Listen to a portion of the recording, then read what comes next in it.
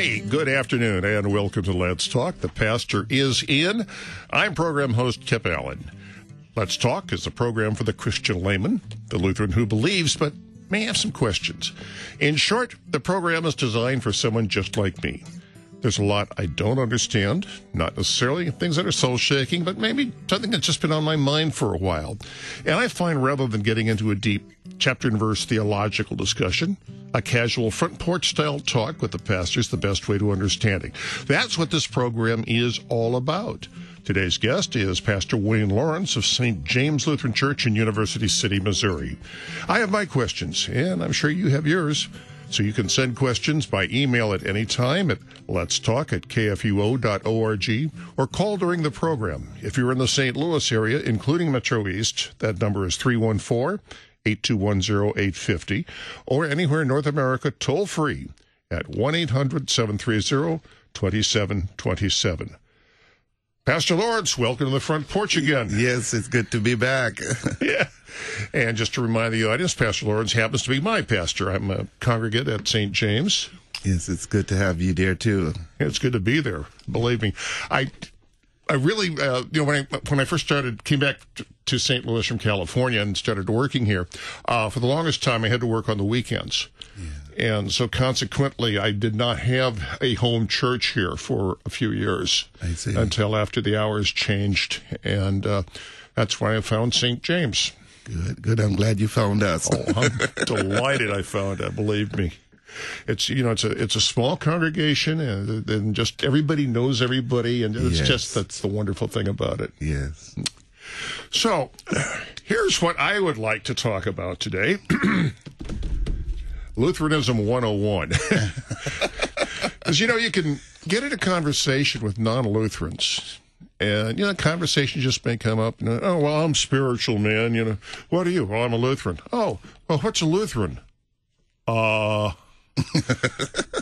do we answer that? What's a Lutheran? Yeah. And, first of all, we must remember that Lutherans are Christians. Mm-hmm. We are Christians. And that's one of the things that I like about this book, Lutheranism 101. It places us among Christians as opposed to cults. Mm-hmm. And it explains what it means to be Christian, that Christians believe everything that is in the Apostles' Creed, as opposed to cults.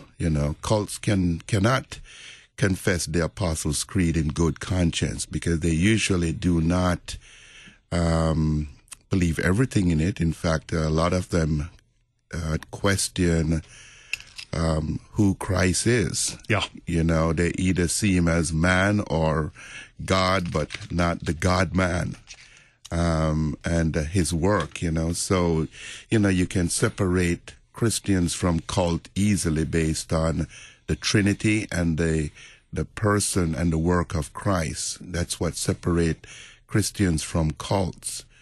But then you can also start differentiating among even the Christians. Mm-hmm. And I like the way Lutheranism 101 breaks that down simply. The beauty about the book, and I know quite a number of the authors. When I look through the list of authors, I go, wow, I know him, I know him. Yeah. Lutheranism 101 is available through the Concordia Publishing House. Yeah. In fact, my mentor is one of the authors. Oh, really? The Reverend Larry Vogel. I saw he has an I know of him. He's got quite a reputation. Yeah, okay. He's also in this. Randy Asbury, I think, is also in the book. Yeah, so I know Randy quite well. Yeah, they're quite a good number of good guys that are part of this writing. But yeah, you can also differentiate a little bit between Christians.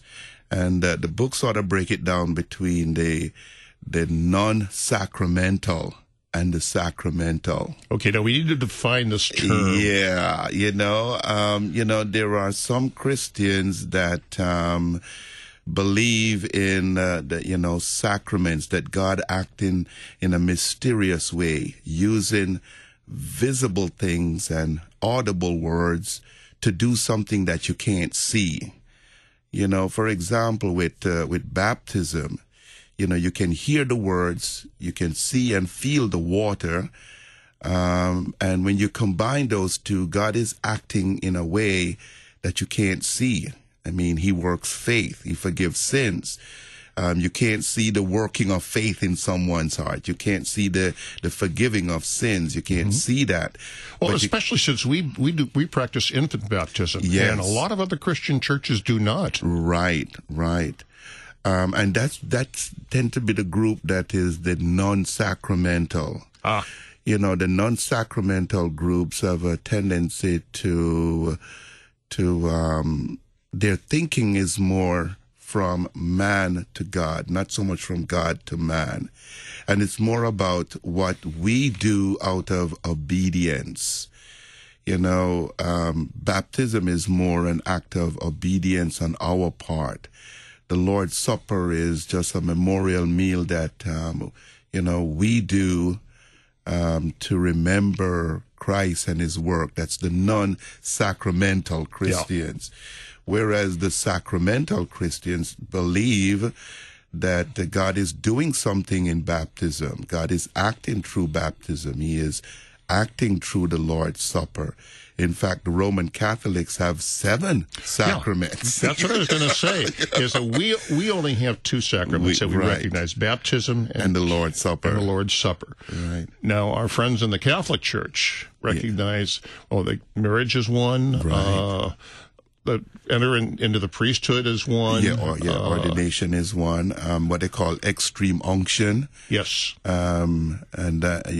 Extreme unction and holy orders, right? Extreme unction is they consider your last rite to someone, the rite of someone dying. They consider that to be a sacrament also, along with confirmation. Whereas for us Lutherans, confirmation is a rite, but not a sacrament. And when we say rite, we mean R-I-T-E or R-I-G-H-T? R-I-T-E. Yeah. It's a rite that we, that we take someone through so that they can confess what they really believe, what they have always believed, and what they have been taught.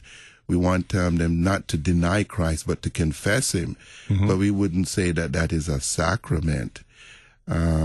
Because there is no forgiveness of sins necessarily being applied. God is not acting. God did not institute confirmation and said that I'm acting through this, but he did institute baptism. Yes. When he says, go and make disciples of all nations, baptizing them in the name of the Father and of the Son and of the Holy Spirit, and teaching them all that I have taught you. And lo, I am with you always to the very end of the age. So we know that Christ instituted baptism, and we know from other scripture passages that he is acting through baptism. In fact, Paul referred to it as the washing of regeneration. There is something that with baptism, God converts. Yeah. We are born again through baptism, yes. I remember a few years ago, I got into a debate with I guess the guy was Pentecostal. He was pretty far out. And he always referred to himself as a born-again Christian. Right. And I said, well, me too. I was born again when I was baptized. Right. And he just did not get it. Right. And that's one of the difference between the sacramentals and the non-sacramentals. Because the non-sacramental Christians, especially when you're going among the Pentecostal and the holiness groups, they have a tendency to look at the gifts of the Spirit and works, gifts of the Spirit and miracles and speaking in tongues, things like that. They look at that as evidence that someone is saved and born again. In fact, I spent a couple of weeks with two ladies that had visited St. James. And, when I see visitors, I try to reach out to them. Oh, yeah.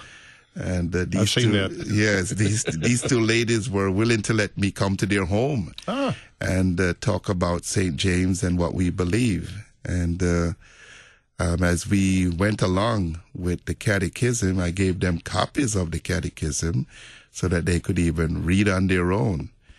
And boy, the resistance I got was shocking, and because they come from that non-sacramental group of Christians where they believe in the gifts of the Spirit and speaking in tongues as evidence that someone is saved. And you know what was shocking to them? She went on and on at one of our meetings and talking about this is in Scripture and pointing to all these passages.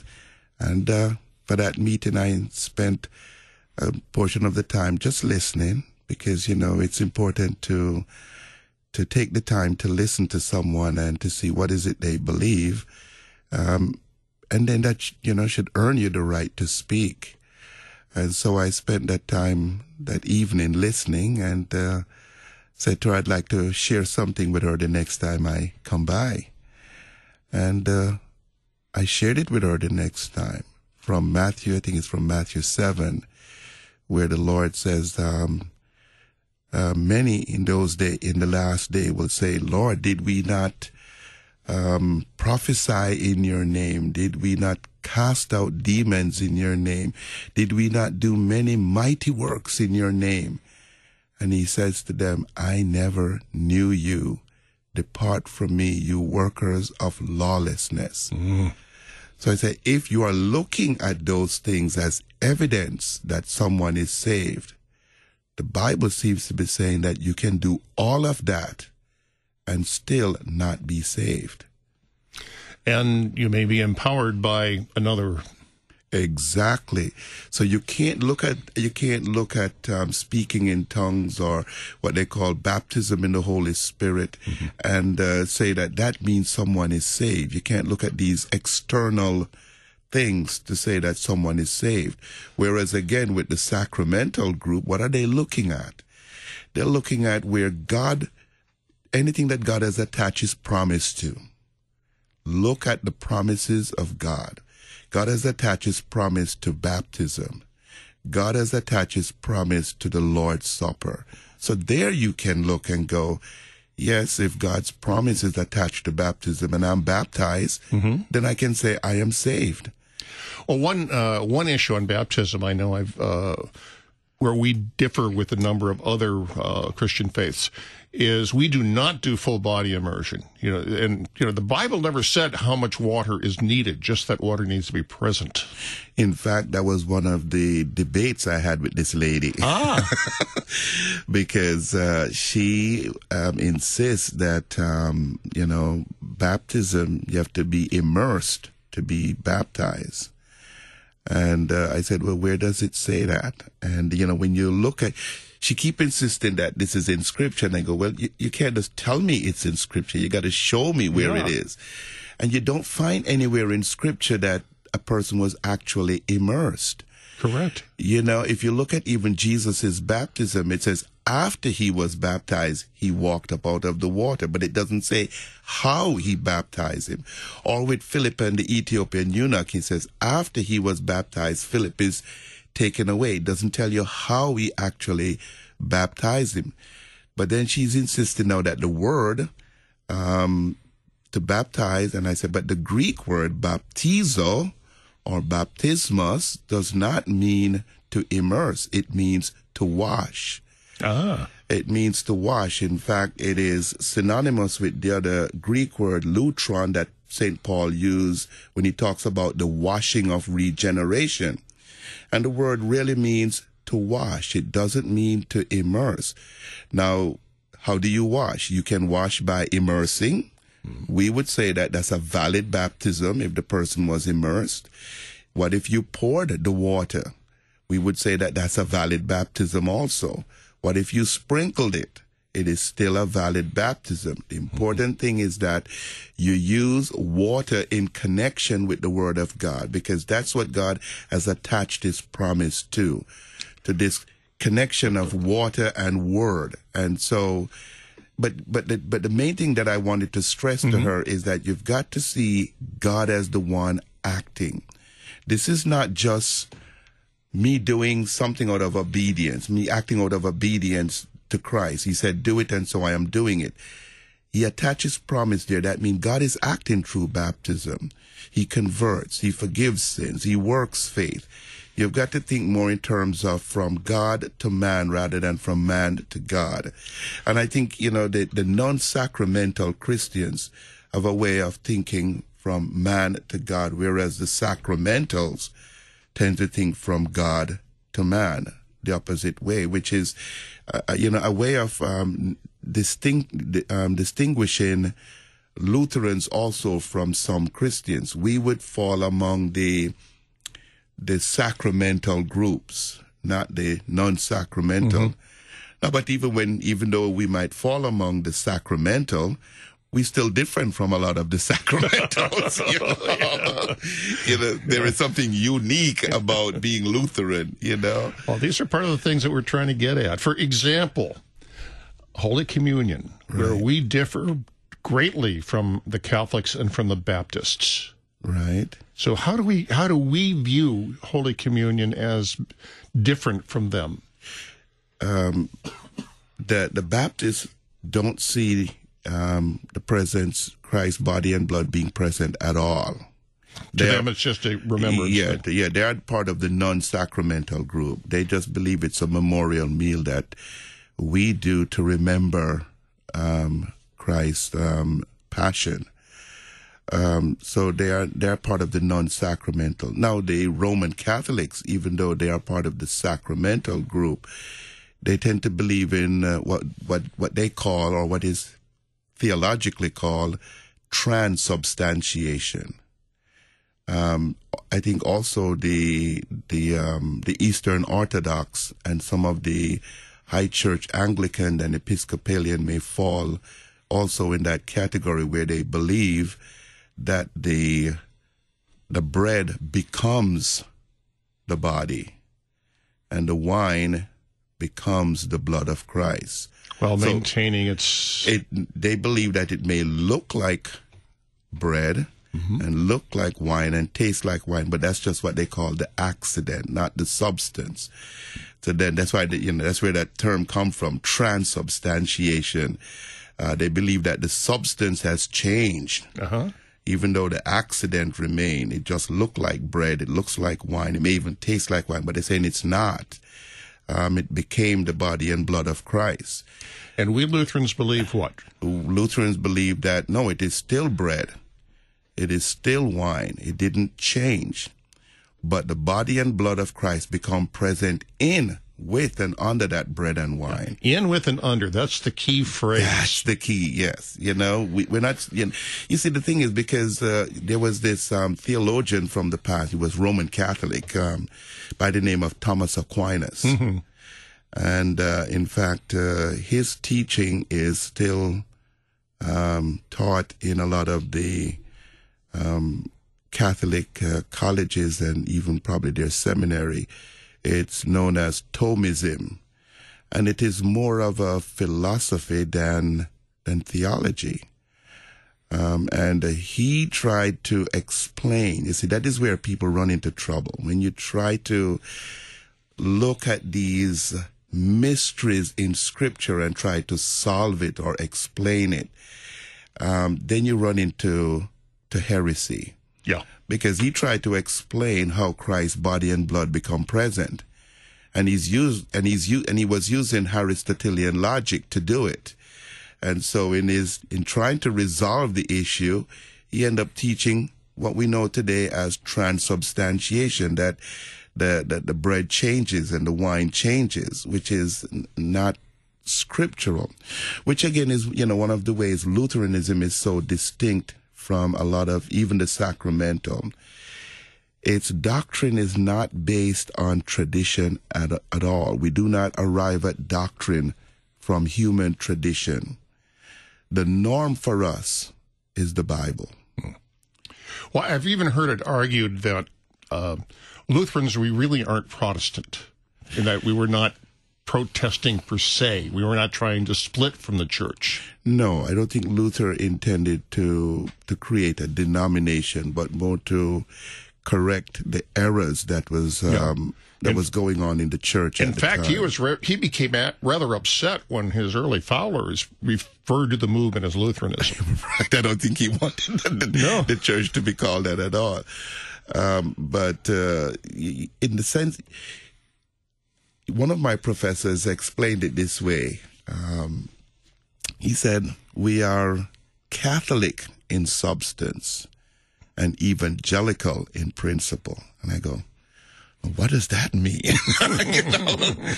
And he says, outwardly, when you look at Lutherans, there's a lot of things about us that look very Catholic. Oh, yeah.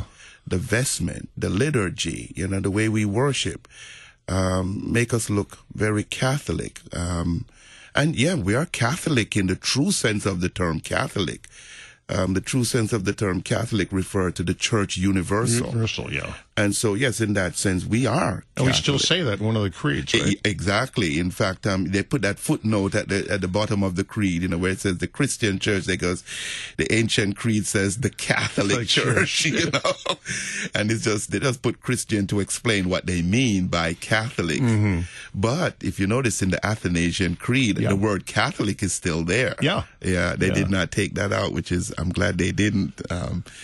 But I think, part of the distinction here with Lutherans is that it is not tradition, that we don't arrive at doctrine based on tradition. You find tradition being a part of the Eastern Orthodox Church a lot and Roman Catholic Church. Yeah.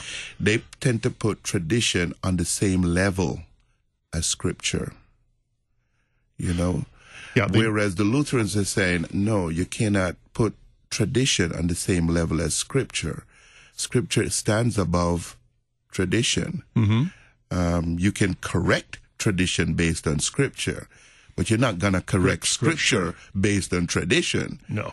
Even our Lutheran confessions that we hold dearly, we're not going to put the Lutheran confessions on the same level as Scripture. We put it below Scripture. Yeah. We say it is the correct exposition of the Scripture. So we still look to the Scripture as the ultimate norm.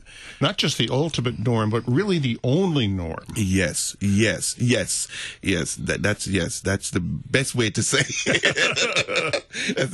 That is the better way to say it. Yeah, because, and you see that's where we are a little bit distinct now from the sacramental group. We share a lot with them when it comes to believing that God is acting through the sacraments. But we don't understand the sacraments the same way, and we don't see tradition.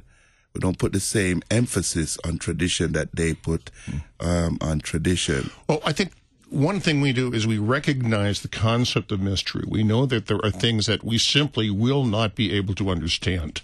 Yes. I think some other faiths have that as well, but I don't think they do it to the extent that we do. The idea being that we are quite comfortable in not having to try to explain how the Christ is with us in communion. Right. We don't explain everything. No. We're just going by we arrive at doctrine based on the consistency of Scripture. Yeah. What has Scripture said in many different parts, and then we draw our conclusion based on that.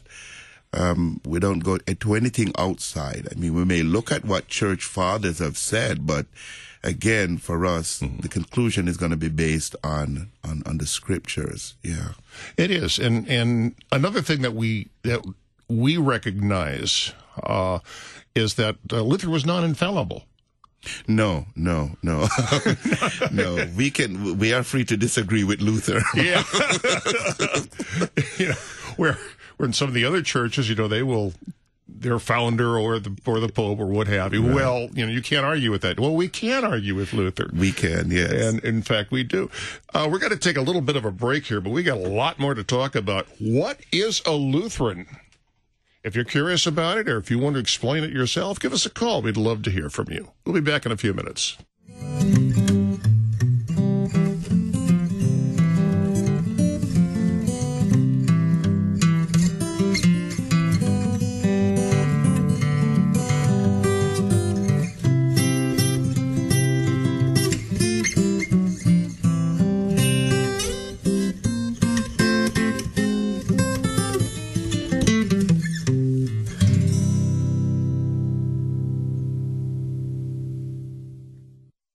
Three things make a believer: oratio, meditatio, tentatio. Prayer, meditation, and growth. Which is why every weekday morning from 7 to 8 a.m. we bring you Oratio, an hour of solace, contemplation, scripture, sacred music, and faith. Oratio. The dawn breaks with prayer every morning on Worldwide KFUO. The Lutheran Church Missouri Synod, on behalf of Concordia Plan Services, Lutheran Housing Support Corporation, Concordia University System, Lutheran Church Extension Fund, the LCMS Foundation, and Corporate Synod, daily reaches out to our members and partners, working together to support our local, global, and international ministries, church workers, and LCMS initiatives at large to carry the mission forward and to serve each other in love. Opportunities to serve, lcms.org/careers. This is the day which the Lord has made.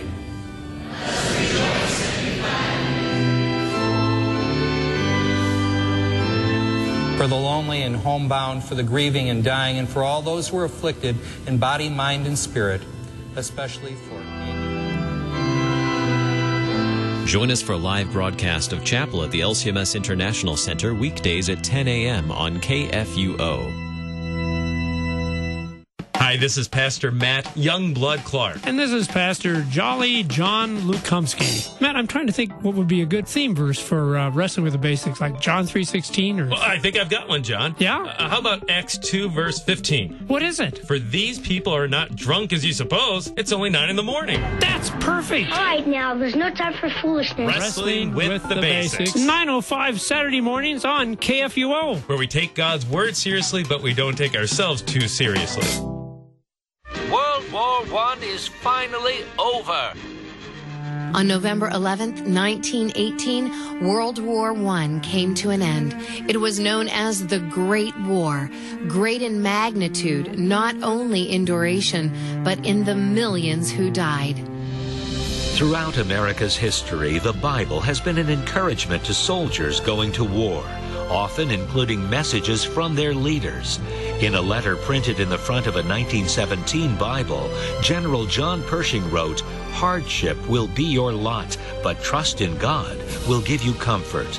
In another World War I era Bible, a letter from President Woodrow Wilson wrote of the Bible, "I beg that you will read it, not little snatches here and there, but long passages that will really be the road to the heart of it." Engage with the Bible, this book of all books. Brought to you by Museum of the Bible in Washington, D.C.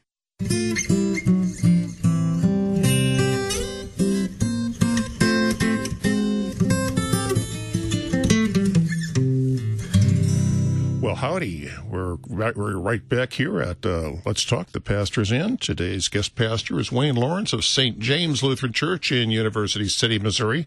And we are discussing, what is a Lutheran? How do we explain it to people who aren't Lutherans? Yes. Sometimes, how do we explain it to ourselves? Yeah. Well, one of the differences between us and other faiths, especially the Roman faith, is the concept of good works. Yeah. We believe, we're already saved. We are saved through by grace through faith. Yes. We are justified through faith. Yes. And because of that, we will do good works. This is what the Christian will do. We'll do things that would be pleasing to God. But it will not affect our standing one way or the other, not in the least, in terms of our own salvation. Right. Well, look back for a second at even the Ten Commandments. Mm-hmm. What did God do? Once God brought them to Mount Sinai and gave them the Ten Commandments, the first thing he did was to remind them of just who he was and what he had done for them. I am God Almighty. With a mighty hand and an outstretched arm, I rescued you from slavery in Egypt. That is done. There's nothing for you to do now. You couldn't rescue yourself. I rescued you. And then he says, now this is how I want you to live. It's not like if you live this way, I'll rescue you from slavery. Mm-hmm. It's like, I did it first. It's complete. You are free. Now this is how I want you to live. And we've got to think of good works the same way, that first of all, we are justified. You know, when Christ was, we could literally say, with Christ lifted up on the cross, arms are stretched out, blood shed, he rescued us from slavery to sin, death, and hell. It's done. And so, how should we respond? You know, good works is how we respond to what God has done. We're not doing good works so that Christ will go to the cross and die for us and rescue us from slavery to sin, death, and hell. He already did that. And now our good works is the way we respond out of gratitude to what he has done. There's that, you know, and there are two kinds of sacrifices. We often talk about the propitiatory sacrifice and the Eucharistic sacrifice. The propitiatory sacrifice, that sacrifice was done and could only be done by Christ Jesus, because that is the sacrifice that brought us the forgiveness of sins. The sacrifices that we offer are not propitiatory. They don't bring us the forgiveness of sins. The sacrifices that we offer are Eucharistic sacrifices. They are sacrifices of thanksgiving. Mm-hmm. That's what they are. They don't earn salvation. They don't earn the forgiveness of sins. They are our way of saying to God, thank you. And so, that is where, I think the Roman Catholics go off, when they start including works and say that you're not saved only by grace, but also by works. That is considered by us to be antichrist. Mm. In fact, that is where, Luther used the term, Luther used the term antichrist, that's what he's really referring to. Well, it's denying that the work of Christ is complete, is sufficient for my salvation. You're saying what Christ did is not enough. There is something left for me to do, in order to be saved. He did his part, and now I have to do my part. No, that is anti-Christian. We're saying what he did is complete, it's sufficient. What I do is to say thank you.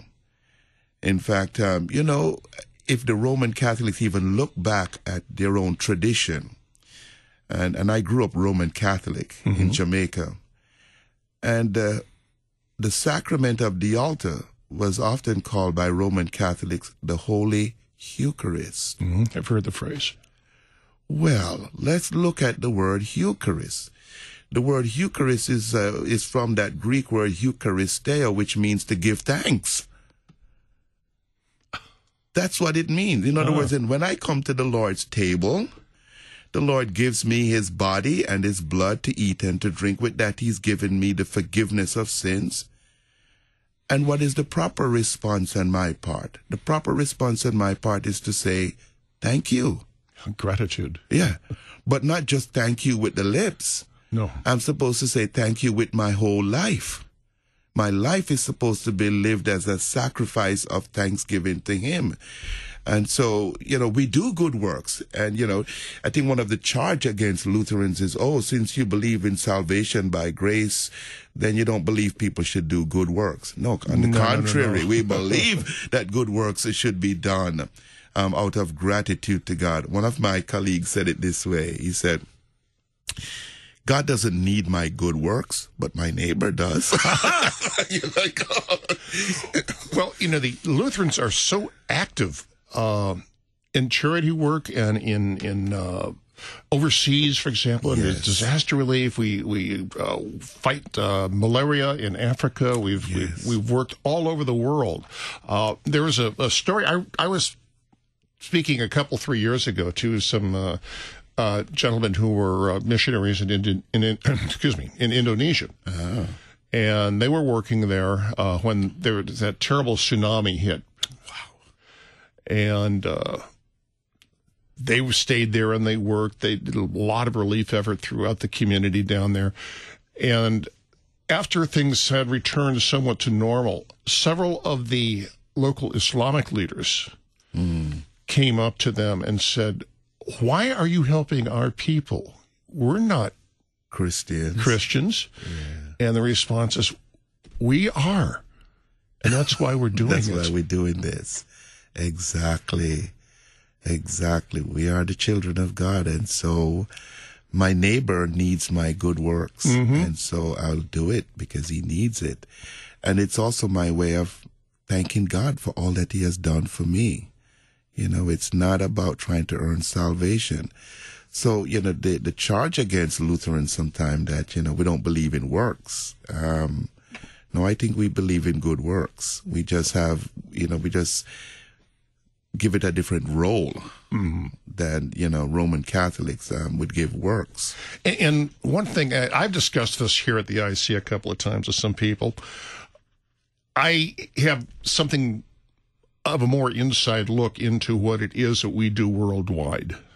Simply because of the people I run in here at the IC and the meetings I attend, I know what's going on. But we don't toot our own horn about this. No, that's true. You don't find Lutherans, advertising their good works. That's it exactly. And, it puts us in kind of a bind. I think on the one hand, it's a shame that we're not recognized for what we do. On the other hand, yes, I don't think God wants us to. Right, to advertise it as if, look at what I'm doing. Look at how good I am. No, that's not the point. Because when you start to put the wrong emphasis on good works, then it's no longer being done out of gratitude. It's just if you start to taint it with any kind of a selfish motive, then, it's more of a filthy rag than good works. Well, it can backfire. It can backfire. I remember seeing a cartoon once. Two young men were coming back from a church meeting, and they were arguing with each other, and the one saying, "Yeah, well, I'm twice as humble as you." Yeah, right. Yeah, who can bow the lowest, right? Yeah. And I think, that's when we realize that even sanctification, we often, we distinguish between justification and sanctification sometimes. And, in sanctification, we recognize that is also the work of God. I don't sanctify myself. It is God who sanctifies me, who makes me holy, who moves me to do works of service for my neighbor. So that sanctification is the work of the Holy Spirit. Even there in sanctification, we don't talk in terms of from man to God. We still talk in terms of God to man. Those whom God justify, he sanctifies. He sets us apart to do good works. He makes us holy. Pastor, we've got an email from a listener here, specifically addressed to you. And he's saying, can you please speak on the frequency of partaking in the sacrament of the altar, our Lord's body and blood? And he says, I'm reading a book by the Concordia Publishing House titled The Blessings of Weekly Communion by Pastor Wojtek, I believe.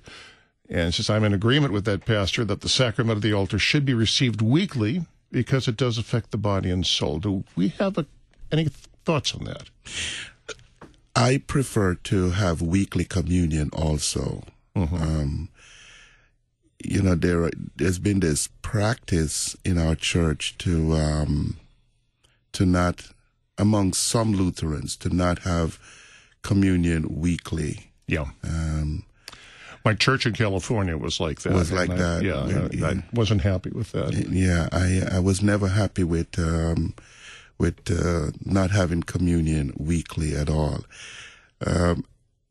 And there again, I would point to the scriptures, because you look at what the apostles did. They started to meet on the first day of the week and break bread. So, if you look at scripture, weekly communion was the practice. Yeah.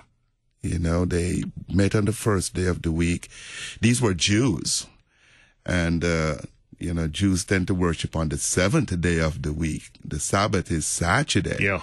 But these early Christians, the apostles, made that switch very early to the first day of the week.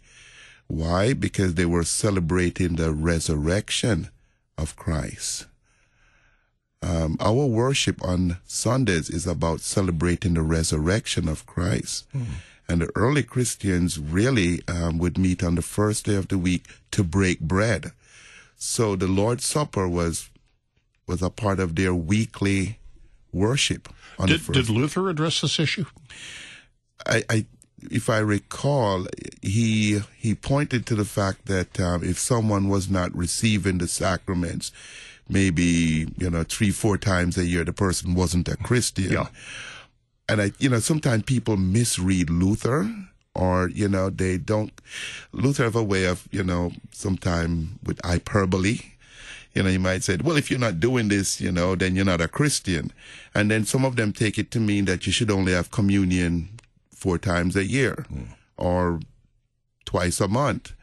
But I don't think Luther would advocate not having weekly communion. I really don't think so. Well, I was discussing that issue a couple of years ago with a pastor friend of mine here, and he was saying the minimum should be 4 times a year, but it should be done as often as possible. Right. I remember having a professor that said, as often does not mean weekly. But I'm not looking at, this is where I would look at the practice of the early church. Mm-hmm. And that's where I would look to what the early apostles did. And they did meet on the first day of the week to break bread. And that's certainly outlined in the New Testament. Yes, yes. So again, as Lutherans, that Scripture is the final and highest and really only. Right. And then also, if we look at the benefits of the Lord's Supper, why would I want to not have it every week? If in the Lord's Supper I am receiving the body and blood of Christ, the forgiveness of sins, nourishment for my soul, why would I say, I don't need this every week? Why would I say that? It would be like going home and my wife said, I gave you dinner yesterday, so we're not gonna have dinner tonight. I look forward to the Lord's Supper weekly. That weekly forgiveness of sins, that weekly nourishment for my soul. I think that's important for us. Because here's something that we should also bear in mind, that which we talked about a while back when we talk about the imprecatory Psalms. Mm-hmm. We are in this spiritual warfare. There's a spiritual warfare going on. You have the devil, the world, and our sinful flesh that out to get us, And the only way we can maintain our faith is to have the Word of God, the sacraments, and that righteous nature that has been worked in us in baptism, that new nature that have been worked in us.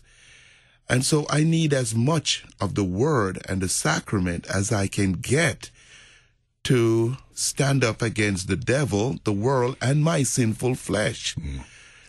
Well, that's another area, I think, where we Lutherans differ with some other denominations, is we believe our natural disposition is evil. Yes, yes. Yeah. I am, that's what we're saying also in the Lord's in the Lord's Prayer. When we say, "Thy will be done on earth as it is in heaven," we want God to break and hinder the work of the devil, the world, and our sinful nature that don't want to let his name be holy in our lives, that don't want his kingdom to come to us. Well, how does God's kingdom come to us? And how is his word kept holy in my life? When I hear his word in all its truth and purity, and I receive his sacraments. So the sacraments offset, that evil side of me, my sinful nature and the world, so that I am able to overcome the attacks of the devil. I've heard so many people, especially secularists, say, well, people are born neutral, or they're born good. How can anybody look at the world today and say that? Right. How can you say that? How can you say that? You know, if you're born without sin, if you're born without sin, you shouldn't get sick and you shouldn't die. And sickness and death happen even to infants. Yes, they do. You know, that you shouldn't get sick and die, you know. But, you know, to the person that wrote the email, I think it's, you know, I agree with this weekly communion because of the benefits, the spiritual benefits that's in the sacrament for us. You know, the forgiveness of sin, the strengthening of our faith. You know, we need to have our faith nourished and strengthened in this world, in this sinful world that we live, and in this sinful flesh that we live. And so for someone to want to push back the sacrament, and, you know, only the devil would want you to not have the sacrament weekly, you know. And why would he not want you to have it? Because he knows what it's going to do for you, you know. Yeah. So, no, I agree, you know, in terms of the spiritual warfare that we are in, I am all for weekly communion. I am all for weekly communion. And in fact, I would, when I went to serve the church in New York after seminary, and they were having communion only twice a month, it was one of the things I really pushed for, was to start having weekly communion. And when the altar guild said, well, we're not going to do that every week, I said, you don't have to. I'll do it. I'll do it. I will set up the altar and I will clean up afterward, just so that we can have the sacrament weekly. Mm-hmm. And why not? That's a good point. That's a great point. And yeah, I know it in my personal experience, I miss it when I don't have it. Yes. I don't feel like I went to church. You know, it's like, you know, I went to Virginia to see my daughter and visited her church, and it's a very contemporary church, and there was no communion that Sunday. Yeah, and I was like, wait a minute. You not only took away my liturgy and my hymns, you also took away my Lord's Supper. But, you know, did I go to church today? You know, without that, you know, those of us who understand the spiritual warfare that we are in, we value the sacraments. We value the liturgy. We value, you know, confession and absolution. Well, they did have that even in the contemporary worship. But boy, I mean, you know, there was just so much missing, you know, when we don't have liturgy and the Lord's Supper. You're right. Well, as I mentioned, my church in California did not practice weekly communion, and they were doing the contemporary services. And I was never comfortable with it, but I never quite realized why. Yes. But as you said, you know, they've taken away both my liturgy and my Lord's Supper, you know, the very thing that I need, that is the nourishment for my soul, you know, the nourishment for my faith. And you take that away too. And then you don't have a good reason. Right. I have never heard the one reason that a pastor gave for not having weekly communion turned me off so badly that I left the church. Whoa. He said to me, when I argued him, I said, why are we moving away from weekly communion to just twice a month? He says, because weekly communion, it's monotonous and it's too much work. Oh, gee. That's the wrong pastor. Yeah. It's monotonous and too much work. Oh, boy. Come on. Then why are you here as pastor? You know, if this is too much work. Pastor, we have Cheryl from Indianapolis on the line. Cheryl, welcome aboard. Hi, thanks for taking my call. I was just, you were talking about the Lord's Supper being celebrated weekly, and I was noticing that on Concord Matters, they are on Article 24 of the Apology to the Augsburg Confession. That's about the Mass.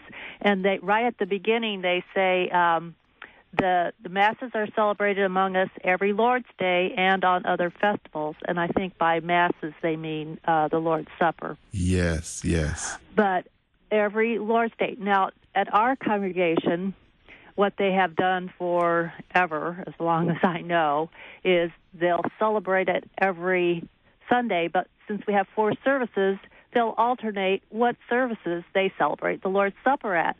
And since people don't change which worship service that they attend at the time, it gets to be like 2 times a month. Right, right. They say, oh, well, we're celebrating it every right. So, but you'd have to, but you'd have to go to the early mass one Sunday and then the late mass the other Sunday to in order to have the Lord's Supper weekly. Yeah. And I asked my pastor about it, and he's a new pastor, so this is something that we've always done. So he said, well, first he thinks he's going to have to do a lot of teaching about what is worship. Oh. Yes. So I just wanted to make that comment. Yes, okay. yes. Cheryl, thanks so much for your comment. As usual, you always make a contribution. Pastor, now here is a serious but not serious question. We both happen to have our copies of Lutheranism 101, and I want to direct your attention to page 232. Now, when we go up to the communion rail and we take the supper and we cross ourselves, did you notice that in Lutheranism 101 it shows crossing right to left instead of left to right? On page 230. 232. Not on page 232. Well, here, check. Maybe we've got different versions of the book here. Okay. Yes, I did see this. Oh, yeah, we have different version of the book. This is on 232 of yours. Yes, I see that. Yeah, as you probably noticed that when I cross myself at the church, I cross right to left. Yes. You know where that comes from? To show that we're not Catholics. I guess. The first time I saw that was with my mentor when he came to New York. Because I grew up Roman Catholic. Mm-hmm. And in the Catholic Church, we go from left to right. Correct. Not from right to left. And when I saw him do it from left to right, I go, why did you do that? And why you do it that way? And he said that he grew up as a Lutheran doing it that way. So is this for me? Yeah, that's for you. We got another listener comment here. And I got to remind you, we've only got about 2 minutes left in the show. Oh, this says, my church saves leftover wine that has been consecrated to be used if the pastor is out the next week. That is not right. You can use consecrated wine. I take consecrated wine with me to visit the homebound and the sick. Yes, you can take consecrated wine with you. You're still going to consecrate it again when you're doing the service with the sick and the homebound. What I tend to do, though, is I commune last. I don't know if you noticed that. Yeah, I have noticed that. And so everything is consumed. There is nothing left over except what's in the little cups. And, I still bemoan the fact that those little cups were introduced into our church. I wonder, where did they get this from? I know the Bible, Jesus said, drink you all from the cup. So I always use the common cup. But that practice of having those little cups, I think it's coming into the Lutheran church from the Protestant churches. Oh, dear. Yeah, it's a Protestant idea that has snuck into the Lutheran church. But I consume what's left in the chalice. That's one of the reasons why I commune last, so that there's nothing left. But even what's in the little cups, that is also consecrated. And so we do always have a bottle of wine in the sacristy that has consecrated wine, and that is put in the refrigerator. And whenever I put my communion kit together to go out and see the hospitalized or the homebound, I take wine from there. Yeah. I hope that answers the question. And as you can tell by the music coming up, our time is over. Oh, darn. When you're having fun, right? Oh, yeah. You've been listening to Let's Talk. The pastor's in. Today's guest pastor, Wayne Lawrence of St. James Lutheran Church in University City. And I want to give special thanks to Pastor Emeritus Fritz Bowie for letting us use his recording of All Glory, Laud, and Honor as the theme song. You've been listening to The Pastor is In, a weekly chance to chat with the pastor. Your support is vital for this program to continue. To learn about giving opportunities, call Mary at 314-996-1518. You can make a gift safe, secure, and easily online at kfuo.org. Thank you for listening and supporting The Pastor is In on Worldwide KFUO.